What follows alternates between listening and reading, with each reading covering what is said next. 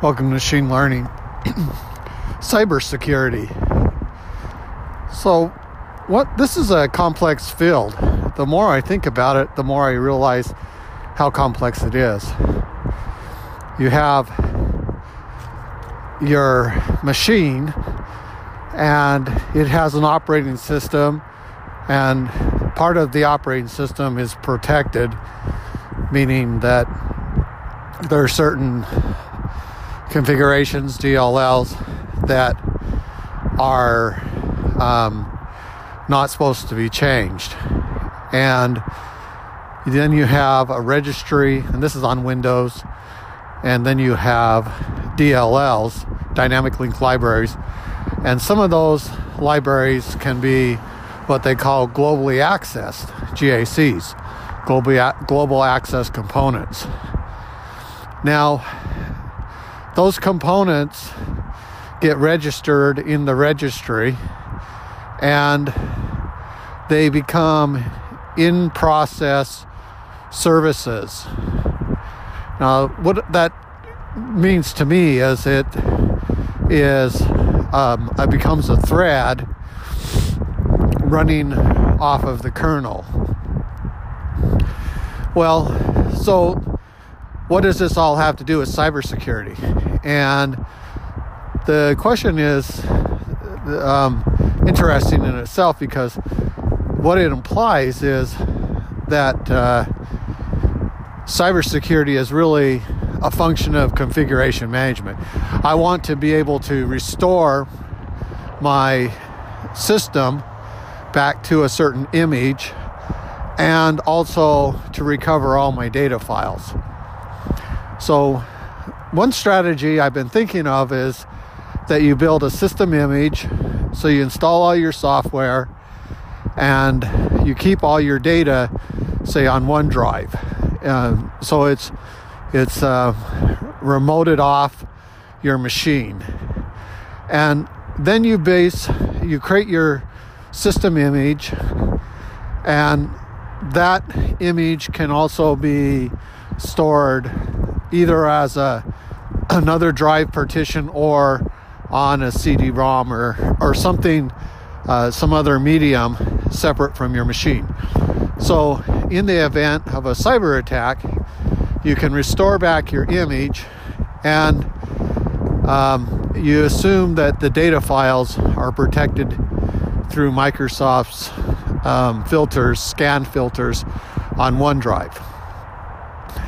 Now, one thing I've noticed about OneDrive is it isn't really a very fast process for getting the files up there. And I was trying to move everything under my on my local drive up to my OneDrive, and it was just an enormous number of files, and it couldn't handle the indexing. So there's a limitation to the number of files, I think, just for basic OneDrive. But so you have your OneDrive, you have your system image, and you can also use restore points. Now, restore points are not the same as a system image, and you have to understand that if you have an infected machine and you go back to a restore point, that doesn't mean that machine is going to be recoverable. So you want to have that system image first, then you move to restore points, and you might think of them as kind of more like log files, or it's measuring what is changing, or taking snapshots of particular things at a certain point in time. So you can restore back to that point in time, and hopefully this is in case you deleted an email or you deleted a file, and you want to go back in time, maybe one day, to see if you can get access to that file, and then move forward through another restore point to bring you back up to the current day. Those are always very scary propositions to try to recovering data. Now, there are companies that will back up your whole system onto the cloud, and then if you had a problem, they will rebuild your image and put it on a hard drive and send it to you.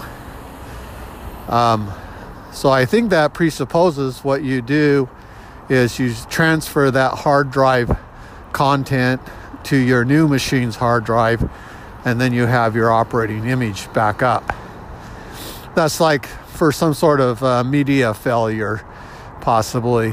Not necessarily in the case of a cyber attack. And so there are companies that are actively scanning, almost like Barracuda or Norton Utilities are actively scanning, looking for indications of possibly variations in the timestamp, file size.